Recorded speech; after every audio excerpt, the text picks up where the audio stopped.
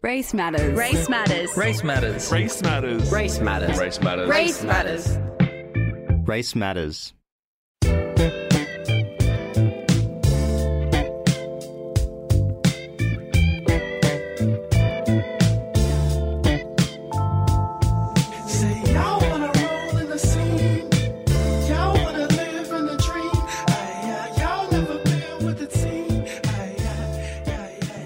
I'd like to acknowledge that we are broadcasting on unceded Gadigal land. This land has been in the hands of generations of Gadigal custodians for thousands of years before us, and it will continue to be in their hands for a long time after us. It's a meeting place for sharing knowledge, stories and song, and we are privileged to be part of that storytelling today and every day here at FBI Radio. I pay my respects to Gadigal elders past and present. We're broadcasting from Redfern right now. Redfern is the birthplace of black theatre in this country, and it's a site for resistance and resilience for First Nations peoples. You're listening to Race Matters. This is a show made by people of colour, speaking with people of colour, about the ways we understand and value our racial identities. I'm Darren Lasagas. And I'm Sada Khan. How are you, Darren? Happy spring. Happy spring. Spring has sprung. I know, the weather is stunning right now. For those that don't know, Darren is really giving us so much to love about his Sunday get-up. We've been looking at him in awe all morning. I'm wearing cargo shorts. The cargo shorts are out. It's the way you wear it. Oh, okay. Yeah. Thank you. It's fun. I love to see it. You got bangs? I got bangs. I did. Oh, I've refreshed my bangs. Like we said, it's spring, so there needs to be change. Something's got to change. Yeah. Look, I'm just doing the bangs to just really exemplify how toxic I am. Because apparently that became the most common critique I got on the bangs when I cut them myself in lockdown last year. That was deep lockdown. I think that you can just pretend that didn't happen. The bangs of lockdown. I don't know. I'm constantly reminded of it by my loved ones. You need to reassess the love. I know, right? Yeah, it's not a great family dynamic at the moment. If I really want to... I'm like, I come from a hard household because they don't like my bangs. Toxic. Yeah. You are listening to FBI 94.5. If you've been listening over the past week or so, you know that we're in the midst of our supporter drive. It's a time where we talk to you, our listener, about what it is that we do here at FBI. It's platforming Sydney music, arts and culture. And Race Matters is part of that ecosystem. We've been in the show for 4 years now? 4 years we've been doing Race Matters. Yeah. So we ask for your support to keep doing the stuff that we do at fbiradio.com/support. It's $5 a month if you concession or $10 as a regular supporter. You also go into the running to win some incredible prizes, all of which you can see at fbiradio.com/supporter drive. Sarah, can you think back to 4 years ago who we were as people? Oh, I don't even think I was a person. I just think I was a vessel. What did you say the other day? The full frontal lobe of your brain? Wait, it wasn't fully developed when I started this. Number one, full frontal lobe is not a thing. It's not a thing, yeah. It's the...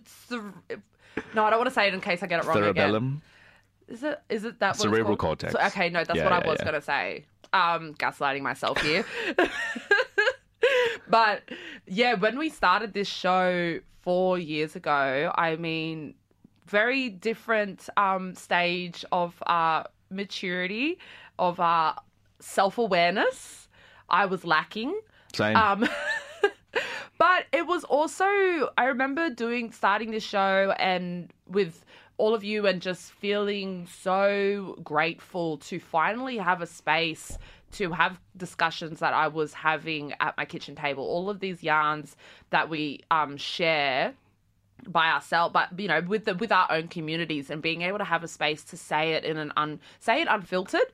And be stoically unapologetic about our identities and about who we are, and having a safe space to explore that. It just felt so huge to me when we did it. And I just remember feeling every week on the show it was limitless. And and the way that it's grown now, I just feel like the way we've weaved through the nuances of all of these topics that we've delved into, like they've evolved so much over the last 4 years for me. I feel like my growth as a black woman, as a South Asian woman, all of how I understand my own diaspora as a South Asian woman, and also and being Indigenous as well, is just the way I reflect on myself, the way I see myself. I think Race Matters has really gifted that to me. has really gifted me a stronger understanding of how I want to exist within my community and outside of that. And likewise, I mean, your generosity, even talking now and also over the years, Sarah, I feel like has brought up so many people with you, myself included. You know, a lot of what we do here is for our listeners. And, you know, the feedback that we've gotten on the show over the years has been incredible. Yeah. You know, starting conversations both internally and with our communities and with our loved ones and with our not so loved ones about things we wouldn't have the tools, the language, the courage, the ability to previously talk about. Yeah. This show has given us and people that we know in our community the tools to do that. Yeah. Yeah. I definitely, even just being a part of the Race Matters family, like, you know, Darren and I in particular, like this, like we have this beautiful friendship now that we didn't have before. I didn't know who Darren was before we started this show.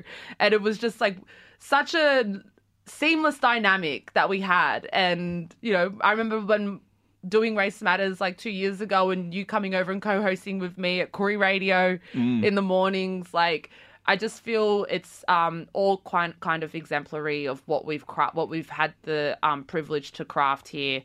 And it's exciting to see people feel like they resonate within that as well. So yeah, I have a lot of gratitude for Race Matters. I also feel like Race Matters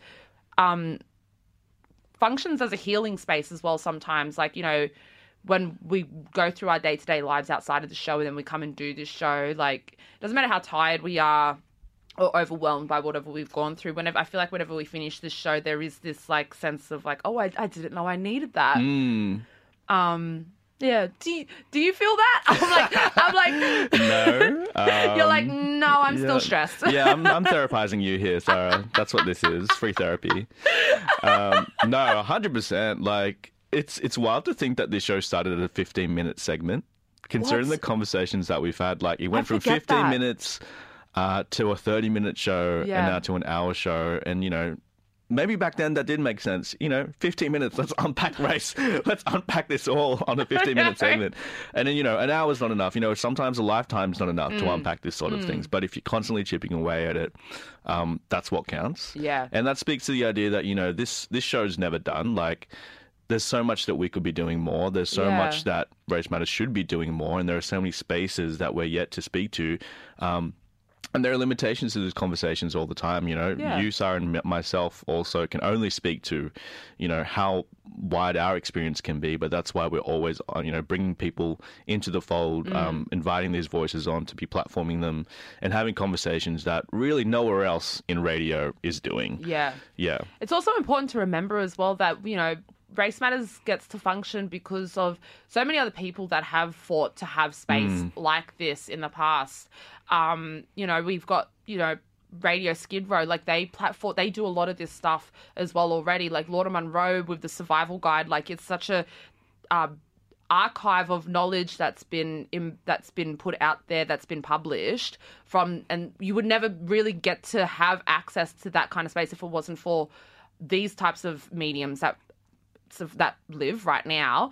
But, you know, it's important to acknowledge that we get to have this show and we get to have this space because of so many people before us that have already done the fight to craft out the space. And so we always kind of just hope that Race Matters gets to be a part of that story and it grows into other people wanting to build their own space that's something like it, something better as we move through. Ahead on the show, we'll be hearing an interview with multidisciplinary artist Rihanna Hare Toussaint after the debut of her club night Crip Rave Theory. It was an event created in response to inaccessible and exclusionary club spaces, centering and celebrating all bodies that are sidelined in traditional nightlife culture. You've probably heard her mixes on FBI or experienced her art. Rihanna is a disabled Crip artist of Afro-Caribbean heritage.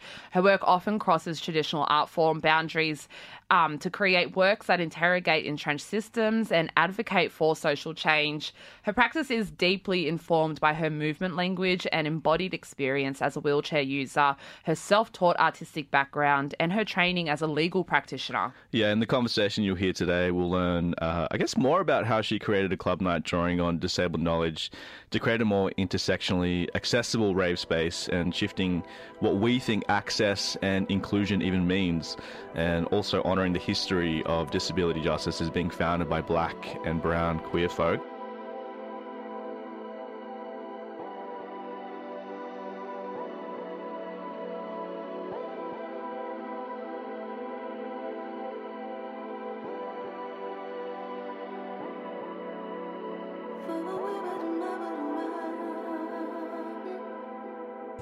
Crip Rave Theory is a party and a proposition. A club night outside the club night that draws on disabled or Crip knowledge to create a more intersectionally accessible rave space. Imagine a space where all bodies, genders, expressions, and abilities were actively considered and consulted with to feel welcome. An event write-up where you know exactly what's going on, led by care for everyone in the space. A rap track Auslan interpreted, somewhere to rest and recharge between dancing, a welcome to country to ground us. I've definitely had a lot of formative times on the dance floor, and over the last few years there have been some shifts in thinking about what it is to come together in this way. Crip Rave Theory felt different. So much thought was put into the event, carving out a really needed and considered space. A club night reimagined. I got to speak to its creator, multidisciplinary artist and organiser, Rihanna Head Toussaint, on turning dreams into reality with Crip Rave Theory.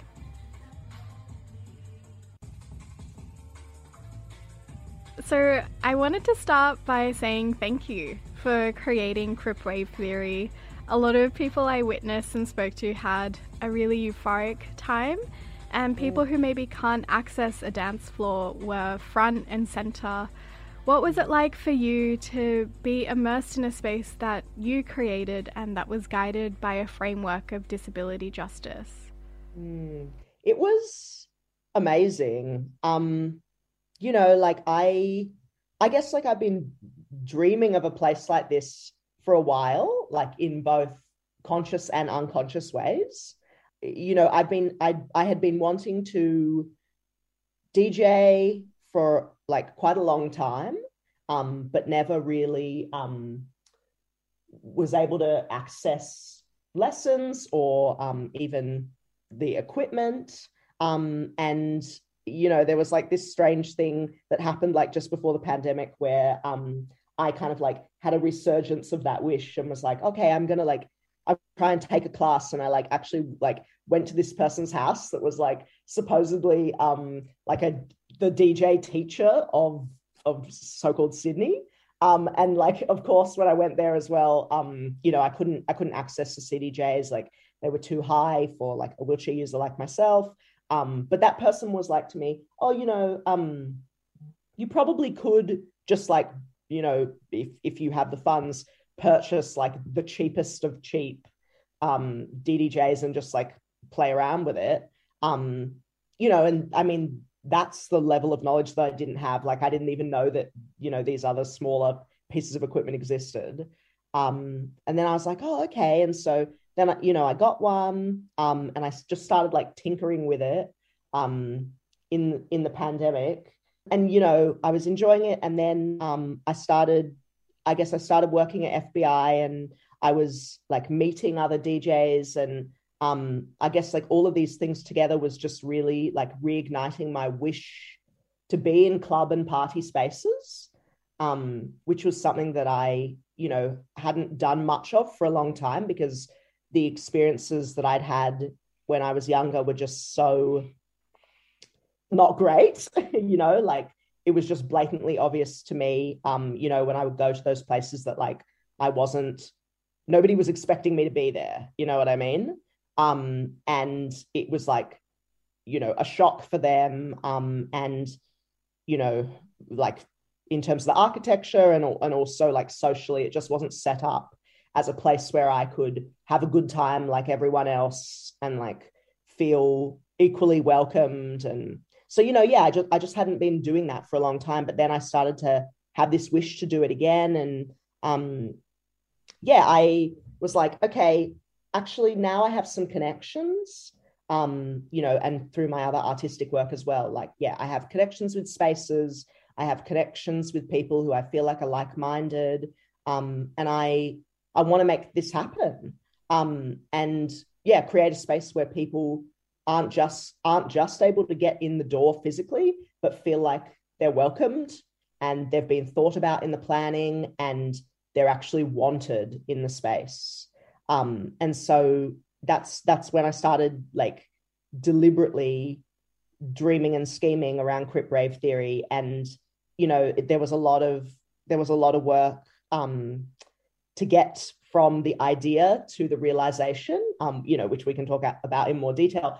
But yeah, just to actually realize the space and have people in there and like see the joy and feel the like relaxed vibe, like all of the effort that went into getting to that point. It was just amazing to see it pay off. And yeah, it just really affirmed that like community care, and like solidarity and like disability-led space like has something for everyone, not just people who identify as disabled. And you mentioned disability justice before, and disability justice is like really about creating a world and creating spaces where every body and mind, like regardless of how they're shaped, is welcomed. And this was really what I wanted to do. The space I'm trying to like have it be grounded in our agency and our self-determination, and trying to transform the culture, to make it bigger and allow more space for all of us. And I feel like that was definitely happening. And a lot of people have like messaged me since then being like, now, after seeing what you did, I want to run workshops. So like, I've been thinking about doing this. And now that I've seen it in practice, like, yeah, I want to do it too. And that's just like amazing to feel like you're part of a groundswell. And obviously like that I'm not the first person to do this by any means. Like there have been many people doing it before me in other places and probably in the same places, but just not documented. But yeah, it feels really great to be part of it.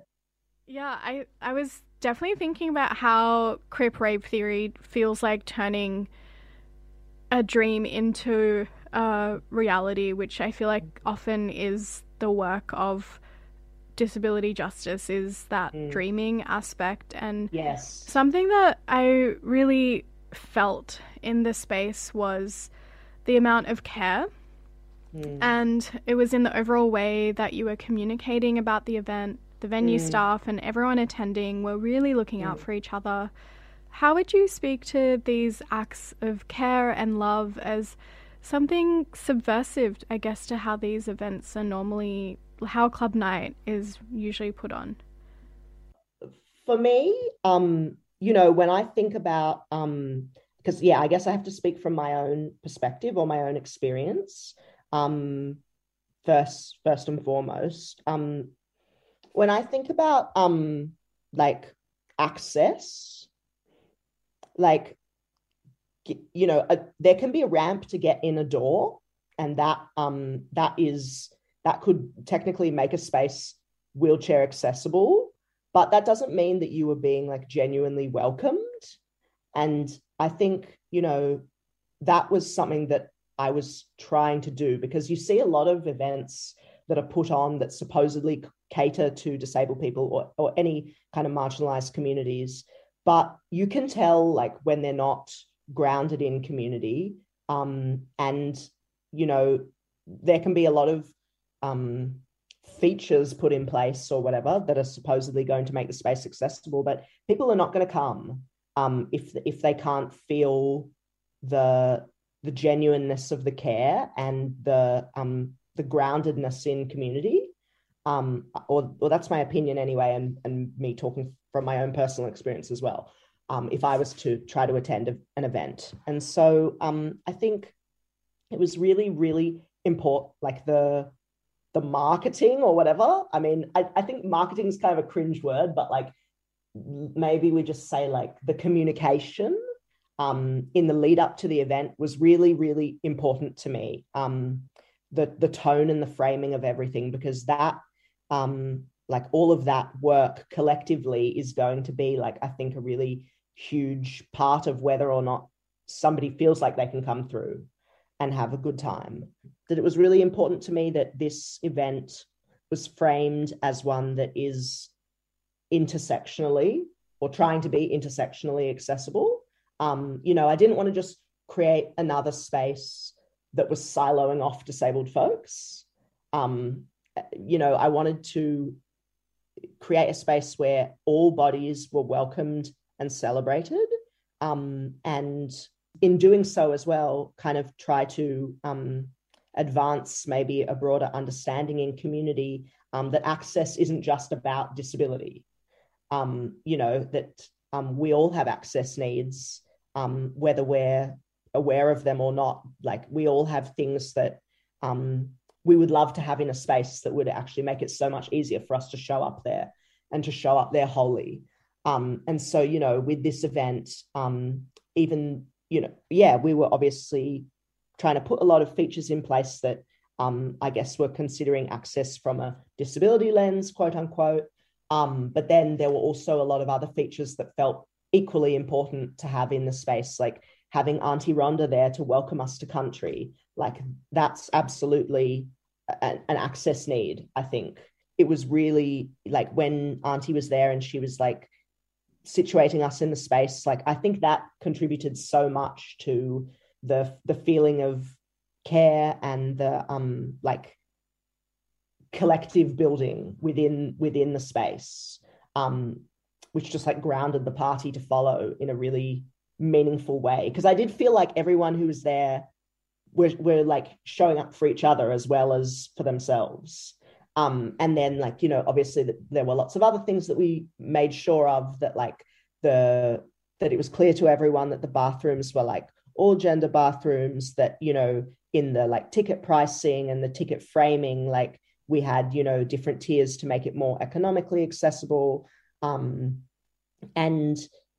yeah, just like the language and the way that we were talking about the event in the lead up to it, like, you know, we were trying to just create a sense, or make clear the sense that everybody, as much as possible, everybody's thought about and everybody is welcomed. Yeah, I think it's really important to bring forward that idea of the many different ways of thinking of access. I feel like something that I've been noticing when people talk about access is describing what isn't there. Like, you'll see an event write-up saying there's no strobe lighting, there's no smoke or haze, but with Crip Rave Theory there was more of a feeling of abundance in all of the communication leading up to the event. And like really thinking about what was considered and included. How can we embed thinking of access and inclusion in planning stages rather than an afterthought? Yeah, this is a great question. I think, you know, something that was really brought home to me as somebody who, I guess, and this is even as somebody who thinks very consciously about access all the time, access quote unquote, because, you know, being a wheelchair user, like there's very obvious access barriers for me in a physical sense that I have to navigate, you know, on a daily basis.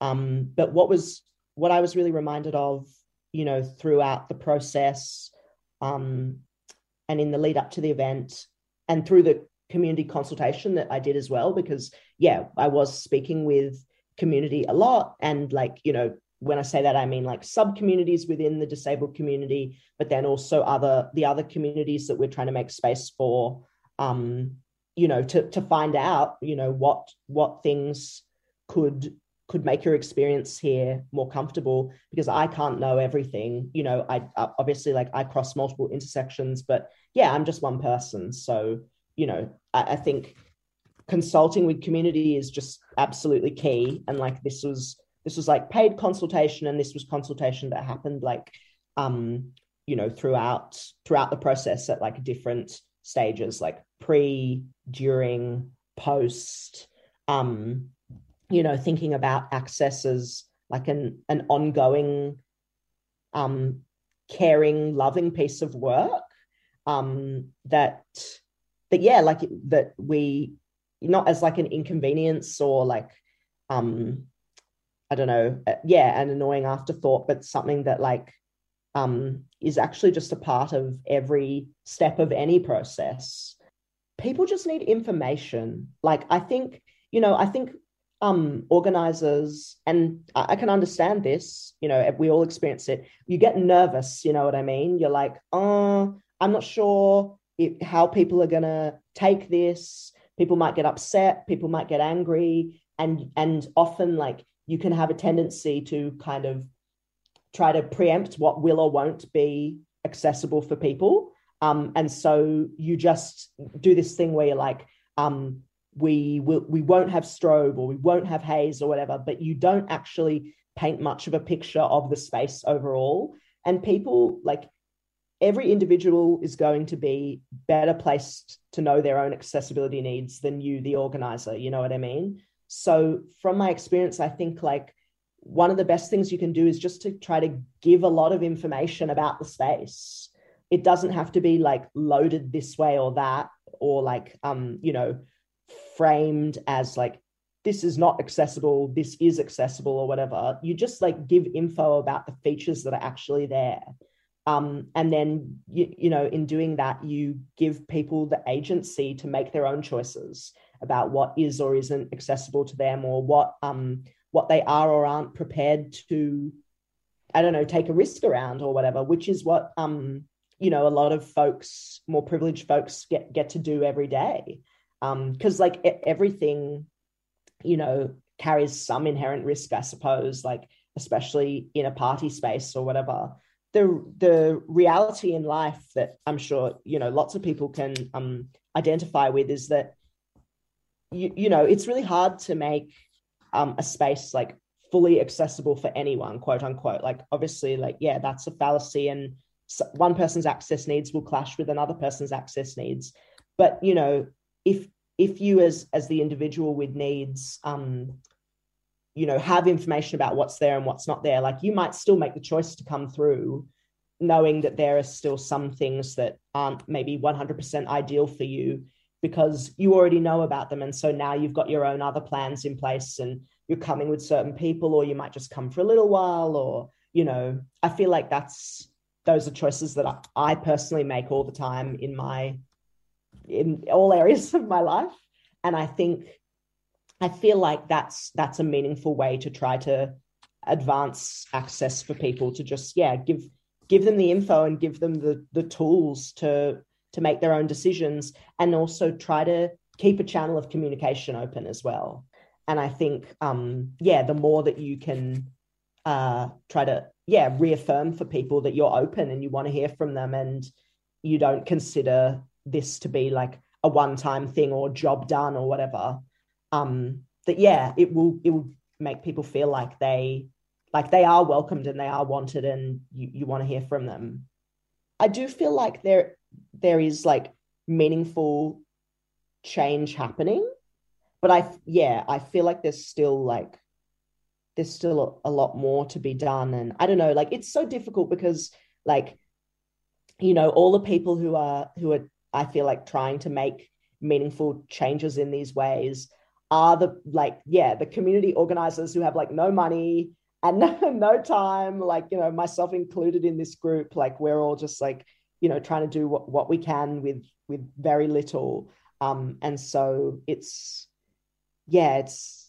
such a difficult one. I suppose, like, at one point or another, like, it's just about like making commitments to things, and, you know, and being like, I don't know, just as like a random example, like, if you know that you can't always guarantee having an like a wheelchair accessible venue or whatever, well, now at least with my space that I'm creating, so I'm speaking as like a hypothetical person here, I want to make a commitment that like half the parties I throw every year will be in wheelchair accessible spaces or whatever. And, you know, I recognize that that's going to be a bit more work, but that's a commitment that I want to make.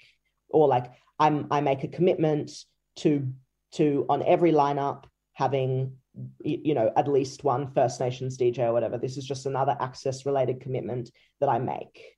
I feel like this is kind of like just something that people or like places have to do in order to make meaningful change, because otherwise the structural barriers are just too great.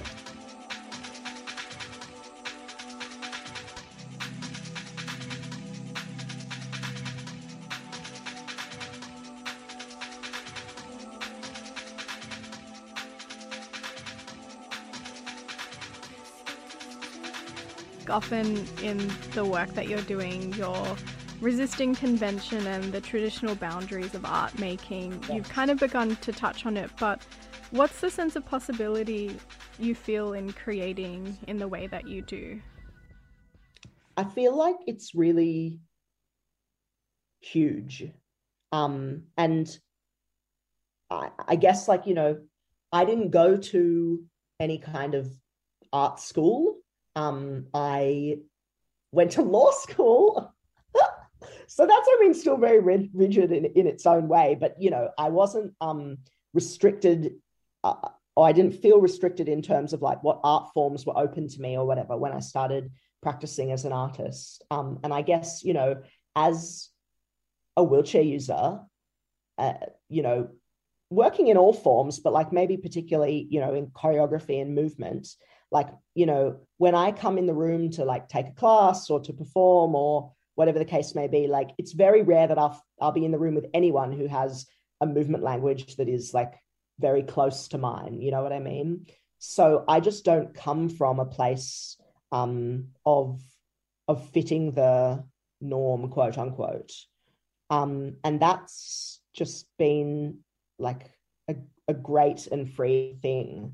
And yeah, because I just work in the ways that I kind of like have to a certain degree, but then also because I want to.